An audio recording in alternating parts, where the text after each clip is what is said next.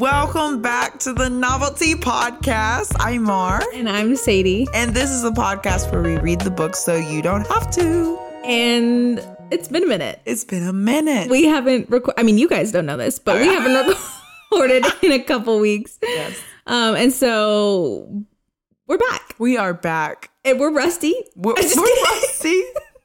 But we're here and we're going to give you 100%. We're going to give you 100%. This week's book is really interesting. It's called Good for a Girl. Ooh. Automatically. You're like, excuse me? Spine tingling. Women are enraged.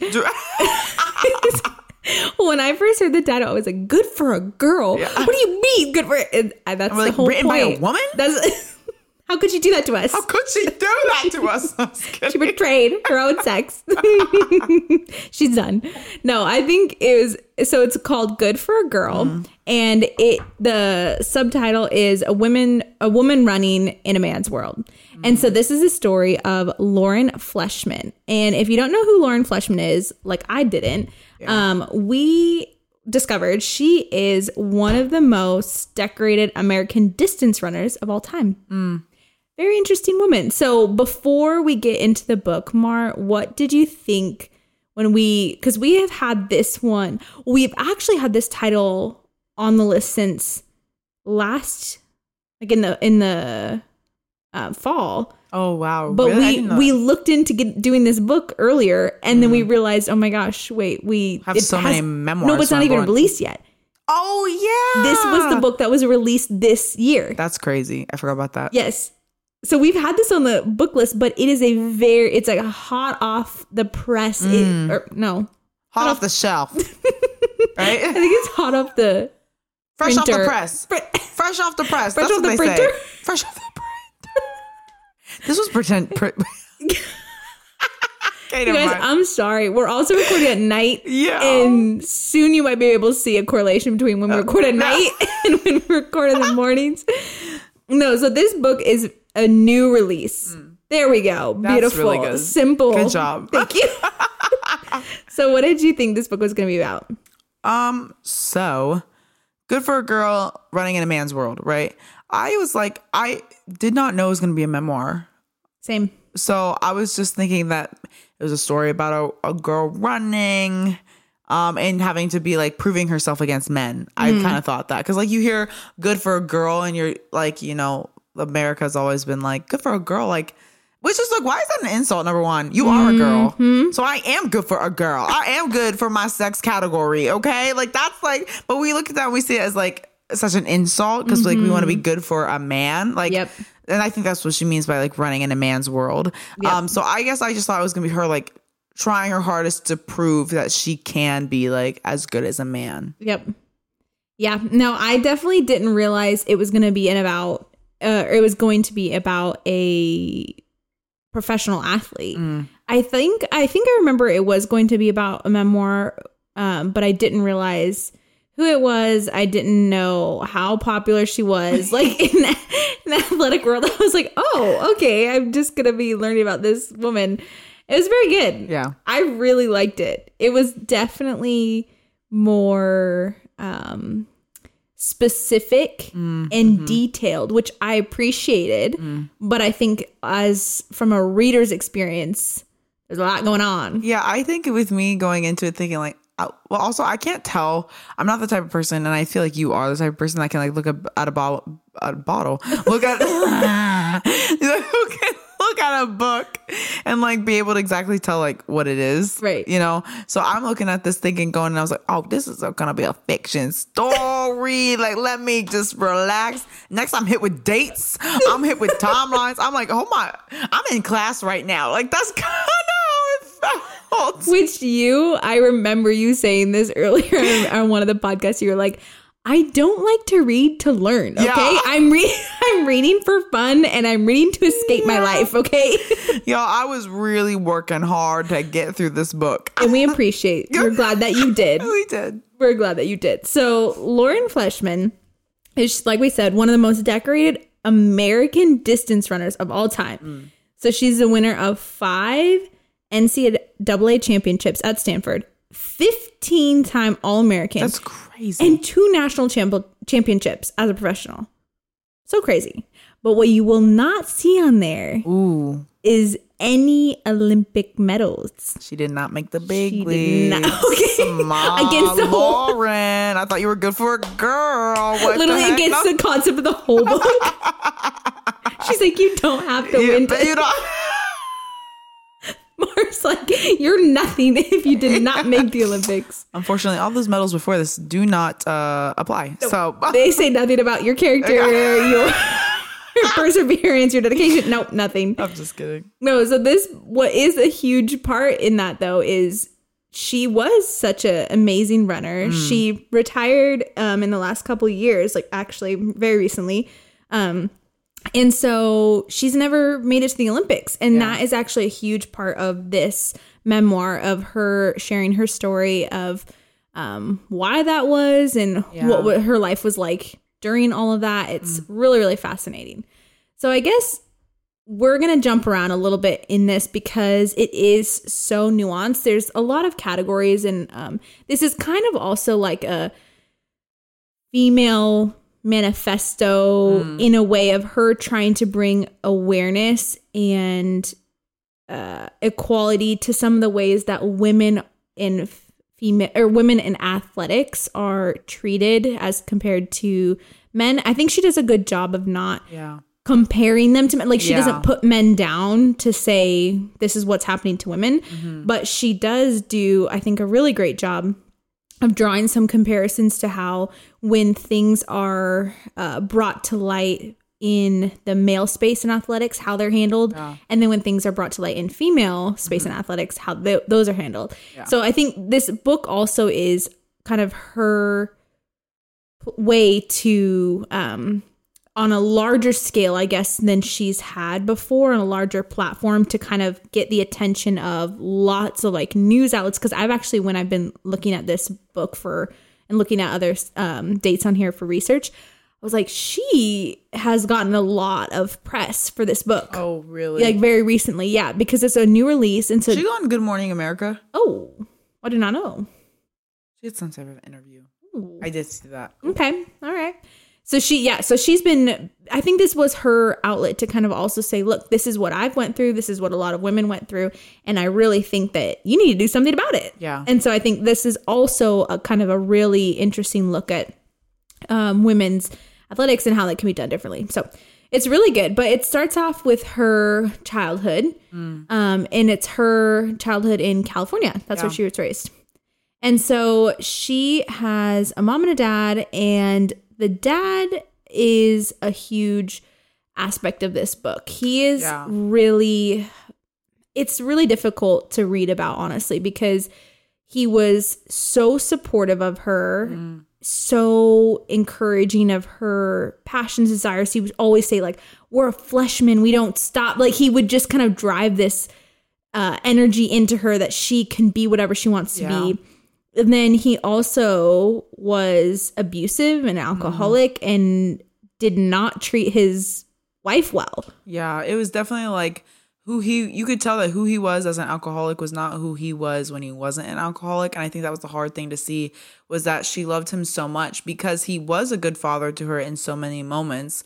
But then he also scared her so much to the point where, like, if he was drunk, right, she used to like count the cans, you know, like how many he was drinking to make sure that like how she should react. There was like only one time that he was ever like physically abusive with her. Right. And he like, how I read it, he basically like picks her up and throws her across the room. Yes. And I was like, holy crap. And the props to this woman who is married to this man, right? She's the first time and only time she ever saw her mom do this, she gets up, she's like, if you ever touch the girls like that again, she's like, I'm taking them with you, and I'm taking them with me, and you will never see them again. Yep. And so it just gives you this light that this man, like, but then he comes home from work and he's so loving and he supports her, and he's like, you can do anything, you can beat these men, you can't, because he always wanted boys. Yep. But ended up with 2 girls instead. Yep. And so he still treated them like boys though.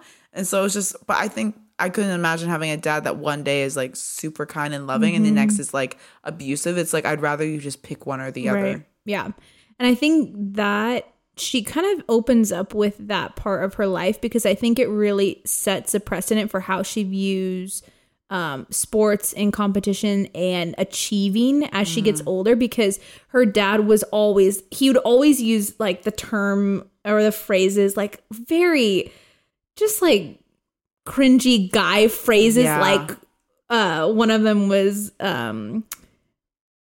having the balls. That's like a phrase that guys always say. It's so stupid. They're like, wow, that really took some balls. And so she basically said, I could see that having the balls was the ultimate compliment. And it was the ultimate compliment because it wasn't female. Yeah. So she learned these things from her dad. And there was also kind of this, when she was talking about how her dad would root for her and want her to succeed and want her to achieve all these things. She'd always say, her last name is Fleshman, like we said. And so she'd always say like, her dad would say, you're Fleshman, like you've got this, all this stuff. But then she would talk about how her mom was treated so differently by her dad. So there's a quote where she says, my mom's daily reality was frozen in the 1950s. In our home, Dad got the best chair, the first serving, and the last word. He told his daughters not to take any shiz from anyone, and then turned around and treated my mom to a large helpings of his own. He represented a kind of power hypothetically available to my sister Lindsay and me, but not to my mom. Yeah. And so this was like a huge moment for her too, because this took place right after Title IX. So her mom was growing up in... her mom was growing up where Title IX had just been put into effect, or she was growing up in, where Title IX had just been put into effect. And I did not know what Title IX was. Yeah, neither did I. I had heard about it, but I did not know what it was. So basically I looked it up. To be honest. What? Like in the book, they like do the Roman numerals for 9. And tell me why I was sitting there forever looking at this number. And I was like, what is this? I knew it was a Roman's numeral. Yeah. But I just couldn't. My mind was like forgetting that an X is 10. X title. And I was like, I forget that like when 1's in front of the X, you actually minus 1 from 10. But I was like staring at this thing. I was like 6. I was like 10. I was like, I could not wrap my head around any number but 9 was coming to my brain. I don't know why. Title Roman. Basically, it was bad. The only tattoo I have is of Roman numerals. And I tell you have a tattoo? Yes. This one. Little baby one. Oh, I knew that. Yes. Yeah. I looked up so many times. I triple checked the date of what I was getting tattooed on, right? I triple checked. No. Oh. And literally go to the tattoo artist. She checks it, right? So I leave there. I've got my tattoo, feeling great, everything. It was maybe about a year later. I can't remember who noticed this, but they were like, what's your tattoo date? And I told them it was like for the year of our wedding. And then I started looking at my tattoo. I'm like, that is not what this is. No, that is not what this date is. Sadie. I was like, I triple checked this date so many times. That is not what this date is.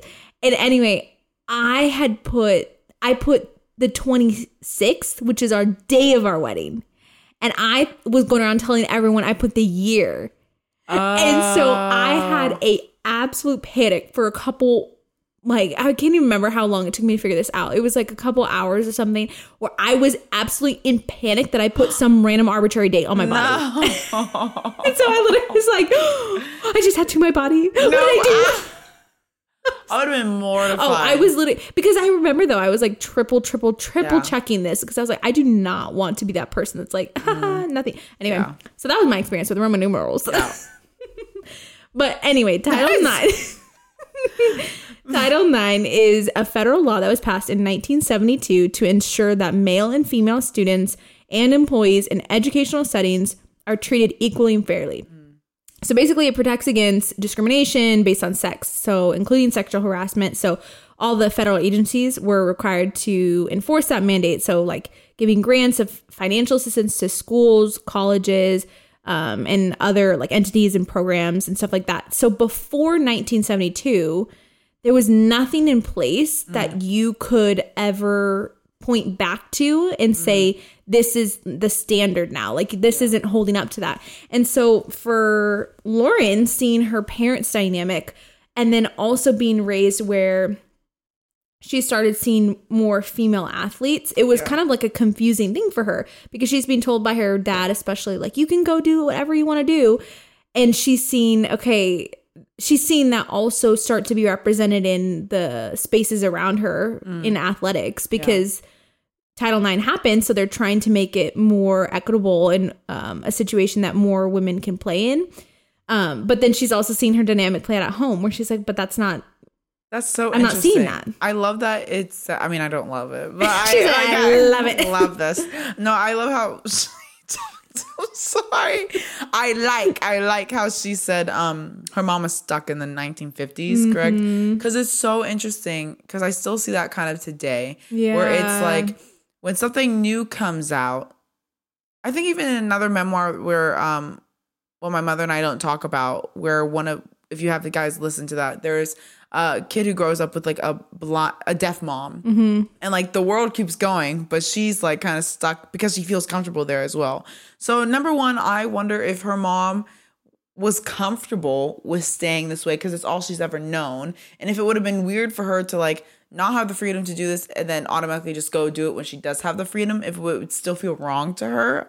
And then on top of that, it's like, is that why her dad is keeping her there? Because that's all he's ever known. But I see today's an age, it's like they're excited that other people get to do this, but they're still staying like the same. They don't want to go into the new age, right? But they're happy that there is a new age so their kids can like be a part of it, but they stay like the same. Yep. I don't know. I wonder, I don't know if they never really shared if her mom truly cared. Well, because it does. Yeah, you're right. It didn't really talk about her mom's perspective from that. It just talked about how there was like a little story where Lauren remembered her mom challenging her to race or something like that, like just for fun.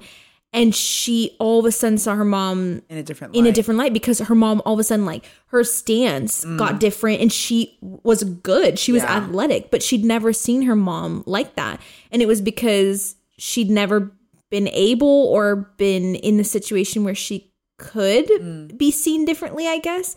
So yeah, I think you're right of like we never got to hear her mom's perspective of if she had an issue with that, if she was silently, struggling with that and wasn't saying anything. I mean, her husband was an alcoholic and was abusive. And so I'm sure there was a whole level of oppression and just a willingness or a desire not to shake the boat for her kids, I'm sure. Just wanting to help her kids get through and accomplish things through high school and stuff. Yeah. But yeah, so that is kind of how the book opens up. And I thought it was interesting too, because it said in 1971, the year before Title IX was passed, fewer than 300,000 girls played high school sports compared to the 3.6 million boys. Wow. Which is crazy. So just before Title IX passed, there was just a huge discrepancy in like women and girls being in high school sports and men. And so it's just interesting to see how kind of that was changing. But yeah, so her whole drive that kicked off her high school career and just her desire for running was to be as good as the boys because that's what her dad encouraged. That's what you know what I'm saying? Yeah. So crazy. Have you seen like these reels going around on Instagram? I'm not a TikToker, sorry guys, but like these reels going around on Instagram.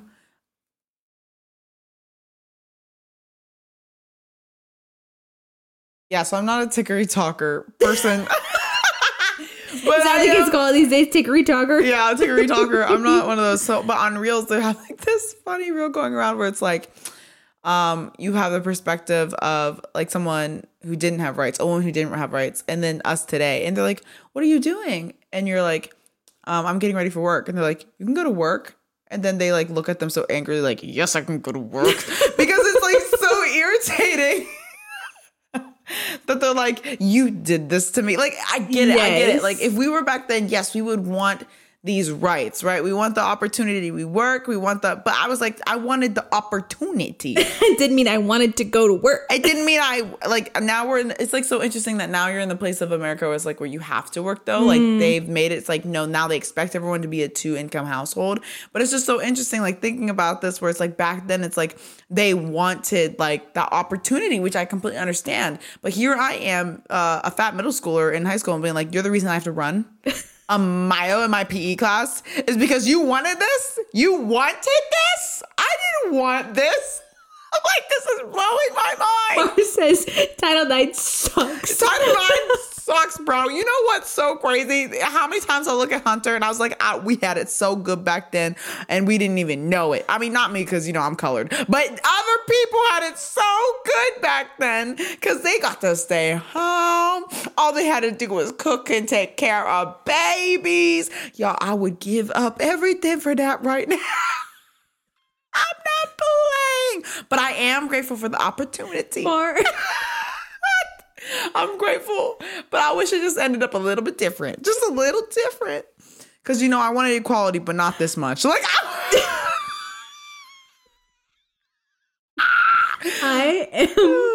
I'm actually crying over here. Like, I'm literally wheezing.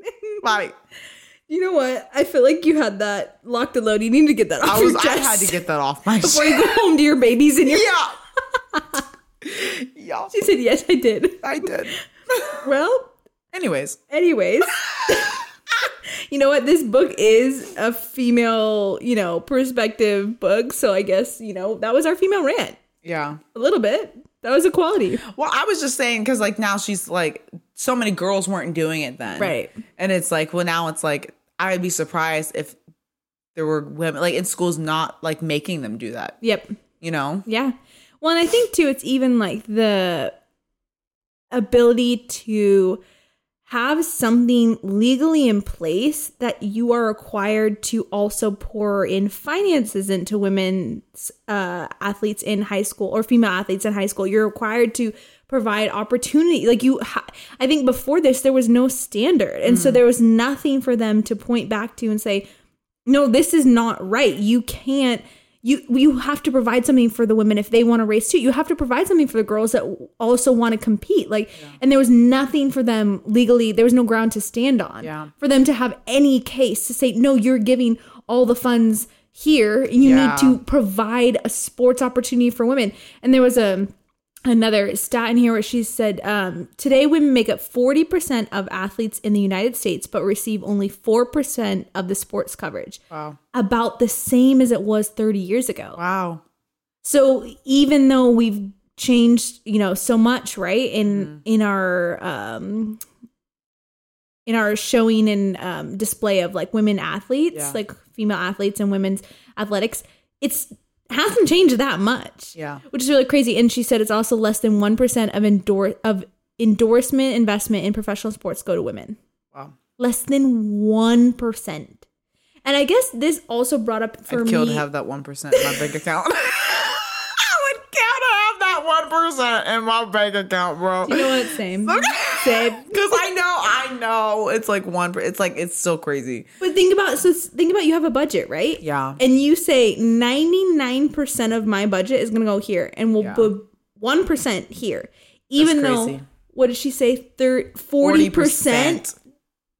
Makeup of the women. Mm-hmm. But, and it's actually crazy because like if you're in like high school, right? I remember I was a band geek. So I just remember where you'd be like, oh, I'm so sad that like the marching band doesn't get as much money as like the football, right? It's like, but the football was bringing in more money. So it kind of made more sense. But here you have the women who are making up the majority of your sports and you're still giving it to like basically almost the lesser. Like 40%. But yes. But Yep. No, it's still a big chunk. You're still giving them so little compared to what they're bringing to the table. Yep. And do you know what this brought up though? The idea, I heard this the other day and it was really interesting because there was actually the NCAA championships for basketball that just happened for women's basketball. And the coverage on that was insane. It was, for some reason, out of nowhere, the coverage on women's basketball for the NCAA championship was disproportionate as compared to years past. And this was literally this was last month or 2 weeks ago. Oh, wow. Okay. And it was everywhere. And it was so funny because I was listening to, I think it was a comedian or someone that was saying, you want women's sports to be shown on TV and all these spaces the same as coverage as it is for men. He's like, but women aren't even watching all that. Women are watching all these like shows and reality TV where they are tearing each other apart. He's like, that's where women's athletes. He's like, women's sports are in the reality shows where you're watching these women just go at each other. Like, not wrong. which I thought was very interesting. As I was like, I wonder, because we do obviously want the same amount of, I guess even respect and admiration that when you see an athlete, when you see a male athlete or any athlete, but in this case, we'll talk about male athletes, when you see them at the peak of their career, whether that's high school, college, Olympics, whatever that is, it's so just impressive. Like the human feat to be able to compete at that level is so impressive. And so I guess when we're looking for the same equality, I guess we're kind of asking for, yes, the same amount of coverage and all these things, but we want to show that same passion, skill, all of those things in women, the same, because you watch it and it's impressive. Yeah. It's so incredible every time. I mean, I remember watching the Olympics growing up. Yeah. You are just so inspired. You're like, I am going to go luging.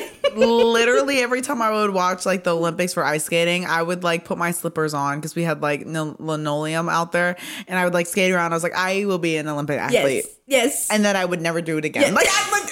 But for that moment, I was an Olympian. Oh, all my siblings, we would go so hard with finding ways to like remake all the sports that we were watching. Aww. Like it was so funny. But so it's like, I guess, yes, there is this question of, okay, are women wanting, like you and I, would we want to sit down and watch a women's basketball game, or would we want to sit down and talk about Love Island? So sometimes I want to watch basketball. Sometimes I want to watch Love Island. Right. But that's what I'm trying to say is we're looking at like I guess the supply and demand situation, but then also going, okay, no, we want the same, just equality in how the athletes are shown as they're both capable, they're both diligent, they're both passionate, they're both impressive, they're both. So I think it's even that. Do you question. feel like we're not doing that though? Well, I'm just looking at these stats. I think what it showed me is I was like, I couldn't name you several of the most famous like female athletes right now. I couldn't name some. Is it because like they don't say it, or is it just because we're not interested? No, that's exactly the question. That's what I'm saying. That's what I'm saying. It's a really interesting thing because while this book I think brings up so many, I think my favorite part about this book, and we'll get into it, is her just kind of discussion and breakdown of women's physiology and like how coaches are just they're unknowing about it. They don't have much information about it, and they kind of don't take any of the responsibility to become informed. Exactly. But because this book is so wanting to bring awareness and change things, it did make me think of, well, okay, but are these sports being shown at the same amount as men's, and women are just watching it? What is that? I just don't know. Yeah. So it's an interesting question. But yeah, so I guess one of the questions I wanted to ask was, what did you learn from hearing this person's story? Like, what's something you learned? What did I learn? Listen, a lot of numbers. No, I'm just kidding. I think it's like, honestly, I liked getting to see the insight of what it is like to be a woman athlete in today's world. Because I never thought of this stuff. Number one, like, I work out, but I'm not an athlete. Like, I love to play soccer, but I'm not compared to these women and men. Like, that's just not who I am. Same. It's not my world. And so it's not something that I would have even known about. And so it's really cool to be aware about something that is going on in a different perspective, because you would only know if you were in it, honestly. Or I guess at this point, just look at the numbers. Right. But being in it is completely different than hearing the statistics. And so what was the question? Oh, what did you learn? What did I learn? Yes, sorry. From hearing Lauren's story. I think I don't know if and I don't want to get like bashed for saying this, but I don't know if like I agree. Okay, yeah. Because yes, we want equality, right, in sports, because the whole point of this is the fact that like she thinks it's not fair to rate women and men on the same like scale, right? Because what happens to women is different to men. Their hormones are different. We perform differently, so therefore you should rate us differently. That I completely understand. But at the same time, when I see these women, right, we are empowered by it, because we're like, look how strong they are. Look how some of them are keeping up with the men. So we are able to do this. But I think what we need to learn is how to do it in a healthy way. Because in this book, it made it she talked about all the things that happen that are unhealthy, which I'm so glad that like we talked about that, because that needs awareness. But I think sometimes the simple answer isn't necessarily changing the rules. It's more of like figuring out how we can do this in a healthy way. Yep. Because I do believe that women's bodies and a human body can be pushed to the limit. I understand that we won't ever be like as fast or as strong as a man, but you see them out there running on the court. You see them lifting. You see them in gymnastics being strong, like just as like a man. And so I think more what I disagreed was like saying, I don't know. I think she was trying to say that like we can't be like men, but it's like I understand physically. You know what I'm saying? No, I think something that she leaves you with, and we can read about it too, but I think something that she leaves the reader with is kind of her ideas for what that change would look like. And I think actually I would argue that a lot of this book, I agree with what you're saying, is she does showcase like how all the ways that being a woman in athletics can hurt you. Yeah. And how that is the biggest difference. Yeah. Between what women experience in sports and what men experience in sports, because of the ways that their bodies are built differently. And I think that's actually what she's kind of bringing the most awareness to, is the ways that women go through the peak level of change in the same time period that men are at the peak level of their performance. Yeah. And so one of the things she kind of talks about is how men are this whole sports system, right? Before Title IX, it was all designed around boys being in sports, men being in sports. And so the men's peak level performance for their hormones, for their body, for everything is literally 18 to 22. It's at college age. So right, high school, they're gaining muscle, they're gaining momentum, they go through puberty, and then they hit college. They hit those opportunities for becoming a professional athlete, for all these things. They hit it at the peak of their physical stature and performance and body. Well, she kind of makes a very convincing case that women, their bodies are going at the peak level of performance, getting ready for childbearing at those years. So she talks about how a huge portion of this book that she brings awareness to is women's cycle and puberty and their menstrual period and all of these different things, of how women go through that in high school or a little younger. And that has a huge reaction on their body, right? And then their body changes through puberty. And so then they hit those a lot of high schoolers will hit all these stats, right? They'll get all these records, they'll get all these PRs. But what they start doing is they start gaining a lot of body image disorders, eating disorders. They start losing their period, and all these things start happening to kind of hold off their body changing and maturing. Yeah. And so this is something that she talks about a lot, is like, women will experience a plateau, or women will experience like a dip in their careers at that age and that level, because their bodies are literally trying to hold on to fat reserves. Their body are trying to change. Like their body is changing to hopefully, create room for a child, if that was if that was necessary, if that was kind of what was going to happen.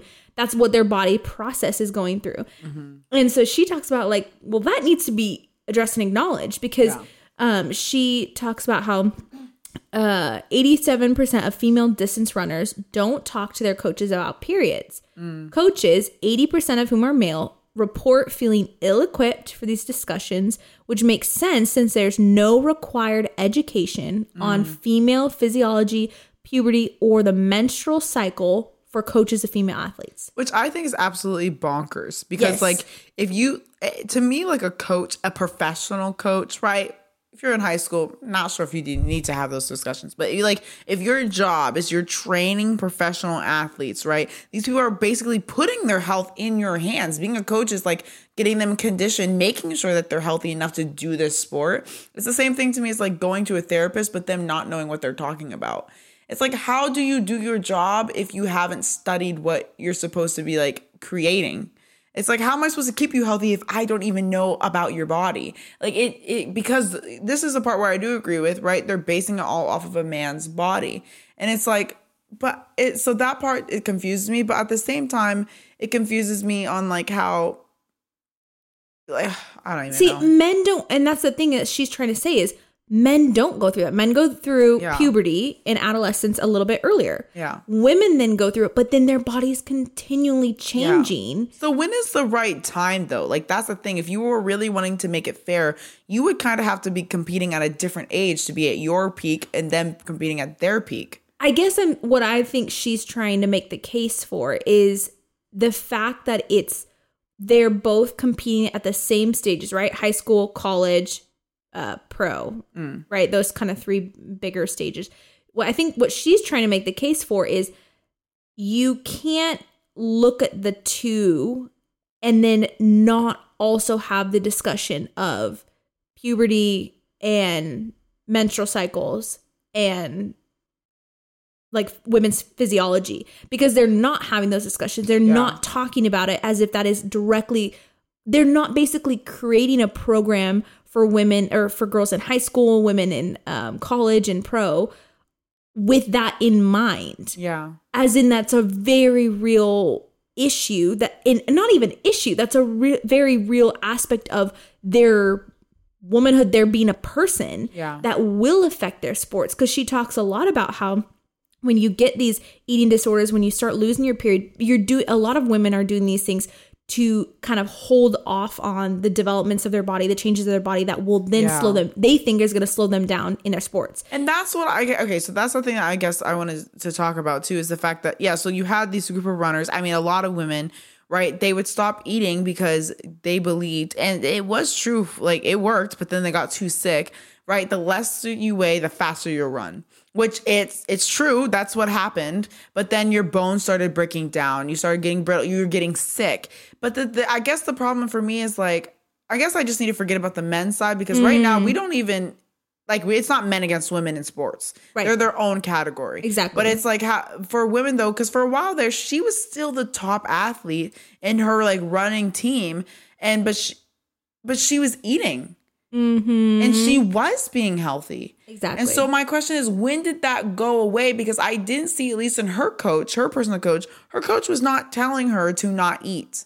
Her coach was not doing that. Her coach is like, you need to be healthy, right? You do have like, I guess, a race number, like just like wrestling, like you have a certain stat, I guess. But he was still saying like, you do need to eat, because if you get sick like the other girls are, you will never even see like being an Olympian, because you're going to get sick. Right. And so it's like, I guess my question is like, is the problem really what they're teaching them and what they're not saying? Or is the problem like our insecurities of feeling like we have to do this in order to get better? Yep. So I think you actually bring up a great question. And that was the whole reason she chose to run at Stanford. So what Mara's talking about is there was a coach, Beth Alford Sullivan, who was a coach at Stanford at the time. And it was a big deal that there was a women coach, obviously, because only 17% of women's running teams are actually led by women. Crazy. Shocking. Another thing. And again, and I want to be clear that we're not saying, because I think about the reason for that 17%, right? It doesn't mean that, there's not enough women that want to be coaches. It's like, okay, think about the women that are like, well, I don't want to be a coach. Yeah. I don't want to be a women's running like coach. That's fine.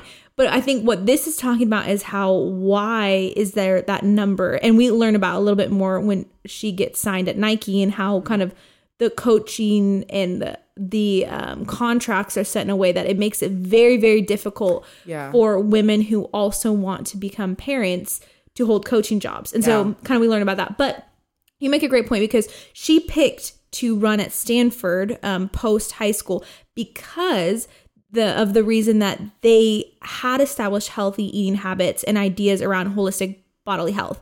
So, which was rare, because one of the things that she did start realizing when she was traveling, trying to figure out, okay, where am I going to go to college? Where am I going to sign? There was a lot. She would go and she would go and meet these colleges. She'd run a few laps with the girls, and then she would go and kind of hang out with them for the day, and she would see their eating habits. She would see, and this wasn't like a overt thing she was doing. It was just like when they would go to the cafeteria and stuff, and she would get her burger, she would get her salad, food, whatever, she would notice women had nothing on their plate. Yeah. And it was like, you could tell she started realizing, oh, there's different cultures around food at these different teams. So she did pick Stanford because she did see, okay, it's a female coach, and it's there's a healthy culture around eating for the team. Yeah. So she picked it because of the health. And so, yeah, I think what changed for her is she started running with Stanford. She started running as one of the teams, and she basically started to see other runners, not at Stanford, when they would go to races and competitions. Yeah. She started seeing women that were really fit. Yeah. And she talks about in this book how fit is like a code word for basically they look great, they're shredded, but everyone kind of secretly knows they're not healthy. Yeah, they're not healthy. That they're kind of not being good. And so she basically has her own experience with letting that mindset affect her professional career. And so basically she finishes at Stanford, right? So she goes to Stanford, and that's where she makes so many of her big races and records. So she finished 5th in the entire NCAA division as a freshman. Crazy. And then when she left college, she was a 5-time NCAA championship and then a 15-time All-American. That is crazy. Yes. And also, I didn't know what All-American meant, to be honest with you, so I looked that up, and it said All-American is an honorific title given to an outstanding U.S. athletes in a specific sport in a given year, competing at the collegiate and secondary school levels. So it's like basically just another title to be like, yes, she's the best. Yeah. So she finished college at that level. And so I think what was really interesting too, I learned that it talks about how there's just like, there's no mention, there's no policies as of this year in 2022. The NCAA has no policies around eating disorders. And so what's really interesting is she's talking about, because that's what she experienced when she was at college. That was a huge thing that kind of brought this awareness. Like you're talking about of, well, some people were encouraging her to eat healthy. Yeah. Some coaches were telling her to eat food. And some you could tell were not. She talks about all these memories of like track meets where people, like she could hear them getting reamed, like yelled at, and being like, because you ate too much or you're not your race weight or whatever. Yeah. And so basically she talks about as of this year, or I guess 2022 was last year, but there's no policies. And she talks about how that's 35% of female collegiate athletes are at risk for anorexia, 58% for bulimia. And she talks about how these disorders destroy the major organs, body system, deplete bones, kind of like you talked about earlier. Yeah. And so she's like, basically, this is a massive issue that she was learning about from her time at Stanford in college. She said, compare this to the fact that when the NCAA, when confronted with the concussion research, right? So when we started realizing about all this stuff in men's football, all these concussions, they started creating checklists and policies that all these programs had to adhere to. They put stuff into effect. And so she was just talking about how, okay, concussions are like the primary issue in football and men's sports, like one of the biggest issues. And they went and created policies for it. They created checklists. They started, this is what we're going to do about it. And so she's kind of trying to say, look, there is a massive problem. Yeah. To the same degree in women's athletics. Yeah. What are you going to do about it? It's also interesting though, because it's like, I was just now thinking that, like, I understand. Like, yeah, they have, like, so many things that are unhealthy going on there, and nobody seems to care to put rules in place to keep it from happening. But then also just makes me wonder, it's like, even though, like, men have different hormones, they don't have periods, right? She can't speak on behalf of them since she hasn't been there. Like, I am sure that there are also really unhealthy, like, habits in the men's program as well. Yeah. Like, the steroids that people take, or even for runners, like, if a woman thought, if I weigh less, I'll run faster, I'm sure a man thought of it too. Oh, I mean, but the only thing I would say to that is men do take steroids, right? Yeah. And it makes them better. Yeah, but they're not supposed to. No, take exactly. them, and so there are like these rules and things put in place to hopefully catch people that are cheating the system. Yeah. But what she's trying to say is that when women are trying to find ways to quote unquote cheat the system, right? And by like losing weight. By losing weight and all these things, it's hurting them and destroying their bodies. And so she's trying to say, as people that are coaches and responsible people that are helping create systems in places where women can run, like we need to help monitor and guide and put things in place where we can kind of catch these things. Like we basically don't get to the point where we're creating these unhealthy ideas. And I guess, yeah, it's like a very interesting thing because it's like to each their own, right? Every person is responsible for their own decisions and their own outcomes in a sense. But she's trying to say, if coaches aren't even aware of these, if coaches aren't knowledgeable, you know, if the teams aren't, if they don't have anything, if they don't basically are turning a blind eye and saying,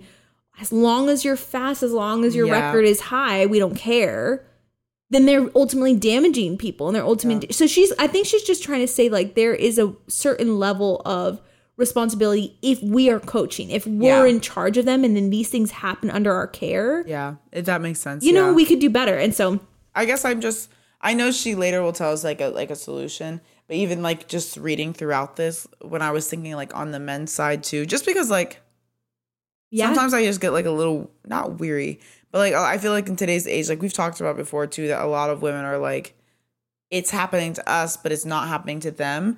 And sometimes it's not fair to say because you really don't know. Because like I've met a few people who, like men who were anorexic or did things because like they were being taught that. And so it's like we don't know if the men are being taught that or not. Well, she says that 10% of male athletes, as compared to the 35, but 10% are risk for anorexia, 35 for bulimia.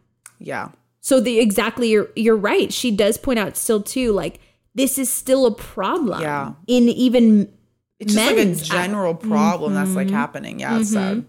Yeah. No, I think what I do appreciate about this book, and I like your perspective as well, Mar, is you're saying like you have to think about it from both sides. Yeah. But I think what she's kind of frustrated by is it feels like people are taking into account what men go through. Yeah. And her example was obviously the concussions research. But I think she's trying to say, no, but people need to seriously look at what's happening in women's sports too, because you hear all about these male athletes, and she talks a lot about women that fizzle out. Like you'll have these star runners and these amazing people that just show up, all of a sudden they're gone. And nobody even thinks like twice about it. And no one knows why.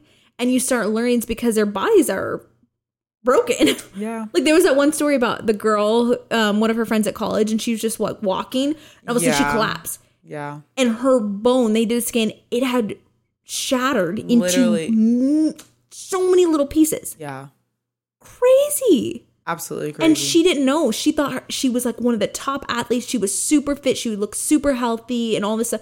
And inside she hadn't had her period in like years. Yeah. And she was like crazy where she was like, why we need to redefine what it means to be healthy. Yep. And I honestly think America doesn't know what it means to be healthy. Sure. Because there's so many different ways. But it cannot be, I look at you, I see that you look this way, you must be healthy. Because that's not true. Because like I used to be anorexic as well in high school. And so it's like, whether you're an athlete or not, it could get you. Right. But, you know, it's like, but people looked at me and thought I was healthy because I looked a certain way. It's like, no. And that's why I completely understand and believe that, like, if you are coaching someone, you need to know about the body. Right. You need to know what's going on, like, with the sex that you are coaching. Yep. Because you can't tell just by looking at them. Yep. And so then it's sad because it's like, are they really caring about them? Or are they caring more about the money that they can get when they win? Well, and that brings us to her time at Nike. And so basically she finishes college at Stanford. She's top athlete. And so everybody's kind of come sign her. So then she talks about how she signed with Nike after lots of discussions. She signed with Nike for $60K a year. But to maintain that salary, she needed to make U.S. teams, achieve high national awards and world rankings. And it talks about how if she went too long between competitions, her salary would be reduced by 50%. AKA if she got pregnant. Yeah. And so that's something she does talk about too at Nike, was like there was no outright rules or anything stipulated about pregnancy or about childbirth. Yeah. But it would penalize you if you would even have to take off any significant amount of time. Yeah. So there was no way for you to be a parent and an athlete. Yeah. which I didn't really think about. Yeah, and it's crazy because you look at athletes today and you see them having a kid, right? Sometimes you still see them playing their sport while they're pregnant. They give birth 2 weeks, they're back at it. Right. And it's like never knowing why, though. That's crazy. It's because, like, well, it's because they need money. It's because they'll get literally penalized if they don't. Yeah. And their salary will drop. That's crazy. But then it's like, how do you expect there to be more athletes in these worlds if you ain't gonna let, like, them be born? Like, exactly. what? It's crazy. Well, and it made me think, too, about, I had never really given that any serious kind of thought. Kind of like you were talking about, one of the things that this book was interesting for me was, like, I didn't know anything about this. I didn't know anything about the sport, anything like that. But yeah, I think it was interesting too. I think about like a lot of the male athletes that they have kids, right? And they have kids like rooting them on the stands. And they have little kids running up to them after the games and all this stuff. And I was just like, man, I wonder, what it would look like for... They don't have to take time away. No. And so how, if you are an incredibly talented, driven, passionate person that has the skill and you're a woman... But you like, what if you and your partner, you and your husband wanted to have a kid, right? Yeah. You wanted to create a family and you also wanted to have and be an athlete. Yeah. It's like you should be able to get pregnant, have your child, and keep going with your life afterwards. Yeah. Like, and I'm not trying to be ignorant to the fact that obviously your life changes after you have a child. Yeah. But I'm saying, like, what if it was the husband who was like, no, I want to start a family, and she was the athlete? Yeah. Well, she's the one who has the talent and the God-given abilities and passion and ability in her body to be that kind of athlete at that professional level. Yeah. So what if it was even her husband? It's like, no, I want to start a family now. And she's like, okay. But then they can't, and she has to stop being an athlete. Like, just crazy. And it's like that. That also, I think, ties in when she's like running in a man's world. Because, so they might have put that, both contracts, male and female, right, might have in there that, like, you can't take time away. And so they could have thought that they're just being fair. But this is what she's talking about. It's like, well, you're not actually thinking about a woman, though, and how it's fair to a woman. Because the man, like you said, he would just read that and be like, okay, I just won't take any time off. But it's actually really unrealistic even that we have women coming back so early because you're supposed to take 6 weeks off. Minimum. Yeah, minimum. But then if you got tears, if you got things going on down there, if you got C-sections and, things that can happen during childbirth, then you got to take more time off. And then it's just like, but then you lose all these things because you were doing something that was natural that you can't control. To bond with your baby. Even if it's like you wanted to take 3 months off. Exactly. To be home with your baby to make sure that they know your pheromones. They know. It's like... They should be able to go back to work. So I just thought it was interesting. Yeah, you know what I got to say about that? Maternity leave for everyone, whether you're part-time or full-time, because I'm a part-time woman, and I didn't get no maternity leave. Mara's like, I would love that. Okay, let's do that. Maternity leave for everybody. Yes. Well, and so essentially we're going to wrap it up here, but basically she never makes the Olympic trials. And a huge part of that is because there was a moment where she was training for, it's called the Peyton Jordan Invitational Race at Stanford. It was this race where it was just going to see kind of right before the Olympic trials to kind of get a feel for who the top competitors were going to be. So she just needed to finish top 3, and she basically dropped all this weight and missed it by 1 second. So it talks about how she kind of succumbed to her own pressure of weight and body, because she talks about how there was just like this cheap encouragement from people being like, wow, you look so good. Wow, you look so fit, all these things. And inside she knows she's not eating the same. She knows she's not eating as healthy. She knows she's kind of watching all that. And so she basically gets a stress fracture, misses her period for 3 months. And so she has to like start cross-training at a pool, all this stuff. She has to watch at the Olympic trials. She cannot compete. And it's because of her own, like this issue that she has been talking about, she has been made aware of. She still succumbs to it. Yeah. And in just right before the biggest moment of her career. Yep. This is her fresh out of college. This is her getting signed by Nike. This is her going to compete. So close. So close. So then it talks about how that happens multiple times. So then she goes to try and compete for the next Olympic trials. Same thing happens. Not her losing weight. She actually starts to develop a much better sense of just comfortability in her own body, and I guess pride for the sport that she's doing, and just acceptance and excitement about what she can do versus her being able to achieve, but she never makes it. And it talks about, I think there's 2 other times that she goes to try. She just keeps re-injuring. Yeah. Because of that. Yeah. And so I guess I was always wondering is she like in a way like trying to say the reason this didn't work out for her is because of everything that like she went through and because of the messed up system? Or is it like, ma'am, is it just your fault? Right. Well, and I think that's such a great thing. It's such a good question mark because it's like, yeah, is it you are suffering? Because she talks about how there are no shortcuts without consequences. Yeah. That's like a quote in the book. And it's like, well, yeah. And she was learning about this. Yeah. There was even moments where she thought she could not wrap her head around why other people were not eating. She's like, it's dumb to me. She didn't understand it. And here she is not learning from it. And so it's like, yes, unfortunately, we're impressionable. And unfortunately, like you're around something enough, you're going to end up just like that. But at the same time, you have got to be strong enough. If you're going to put yourself in this world and you notice that it's unfair, you got to do everything you can to make sure that you are keeping yourself healthy. And that's where the moment where I was feeling a little disagreement with this, I was like, I get that it's unfair. I get that it should be changed. I agree with that. But you know that. And so since you're in it, you got to do everything you can to keep yourself above. That's not on anybody else. And if you can't handle it, then maybe you shouldn't be doing it because unfortunately you don't have the power to change those laws and change those rules. And so it's like, and since you don't, yes, come out with this book and make awareness for it. I love that. But you can't blame anybody that this happened to you because you knew about it. And I just don't think, yes, you know what I'm saying? You're impressionable, I do. But at the end of the day, you got to take care of yourself. Yep. And I think that's what kind of the last 2 Olympic trials was about for her, where she starts to, because she talks about how she starts a blog and she starts this like bar company, and she kind of starts realizing like the influence and impact she can have in women's sports if she kind of speaks up more about it.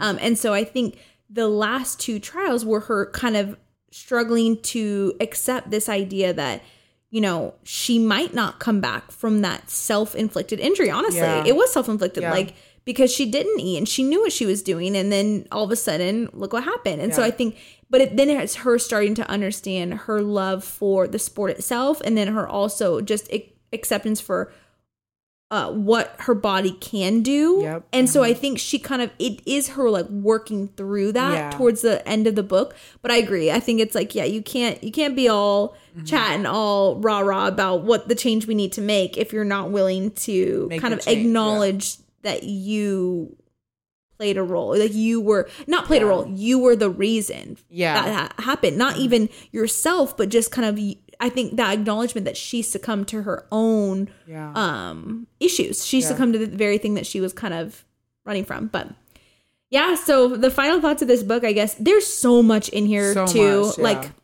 if this interests you at all, I would definitely suggest go read it because it was really fascinating. But her kind of final thoughts as she talks about the policies that she thinks that need to be changed or that she's suggesting. So she just kind of talks about things that she says we could create formal certifications to work with female athletes that mandates education on female physiology, puberty, breast development, menstruational health, and the female performance wave, which I think is just common sense. Yeah. If you're going to work with women, you better know about women. You better know about that. I think that's a good idea. And then also we need coach job descriptions to be compatible with having children so fewer women leave coaching and so coaches of all genders have the ability to be active parents and partners. So she just kind of leaves you with just some, I feel like, very practical things. I feel like we could talk about this book for so long. Honestly, so long. Because there's so much more in here. But I guess we'll just wrap up with what were your, like, would you recommend this book and what would you rate it? Yeah. I think I would recommend this book to an athlete who wants to go into this as something as like, here's somebody who is real, who went through this, like learn from it, you know, try to do better and also know what you're getting yourself into. I don't know if I would recommend it to anybody else though. Okay. Unless like, cause like I don't see the point in reading if you're not interested in that certain subject, or it's like, yes, there should be awareness for it, but it's like, I don't know. If you don't care, you don't care, I guess. Yeah. I don't know. What would you rate it? I'm going to rate this. Not your fave. I think I'll rate it. It's not your genre, huh? It's not my genre. No. I'll rate it a 2.5 out of 5. Yeah. Wow. Which I already know you're rating it a 5. Yes, I'm definitely giving this book a 5 because I'm not a runner. If anyone knows me, they know that's the last thing I ever want to do. And I'm not an athlete. But I think that those are some of the reasons why I love this so much is I really enjoyed learning about something so niche and specific, I guess. Yeah. And it opened my eyes to just a whole other type of experience that people have in the world of like what it is like to be someone that their whole life is shaped by that passion and that career. So I loved it. I also thought it was, a big thing for me is like how the book is written. So I think that is one thing. If you are interested in it, but I think she did a great job at like balancing a storyline with what happened to her and then also facts and what's going on in today. It's like she did a great balance. Yeah, 100%. So I think it was super well written. I really liked a lot of her points, and I think she did a good job of not disparaging men, but also speaking about kind of just some things that I think maybe people wouldn't be aware of. And I think, I enjoyed learning about it. So I liked it. I would recommend it. Good job, Lauren Fleshman. Good job, Ms. Fleshman. We have a solid book that we can say we didn't hate. Yes, we did not hate this. Not your fave, but... It's not my fave just because of the topic. Yeah. Other than that, I do think she's a great writer. Yeah. I feel like she came out with other books that were like maybe fiction. That maybe, I pick it up and read it. She says, write a book about a children's book for reading, and I will read it. Children's book, ma'am. No, I meant like for your daughter. She's like, you can only read children's book. I'm just kidding. I'm just kidding. Kids. Like I could see her coming out with like a cute story. That would be cute. About a runner who actually makes it to the Olympics. Ma'am, you do this podcast together with me. You are a reader. Okay. I'm not saying you're going to read children. All right. Well, that is it for this week. That was a lot, but we hope you enjoyed it. We definitely say there's so much more in there. So go read it if you're interested. And we will see you guys next week. Bye. Bye.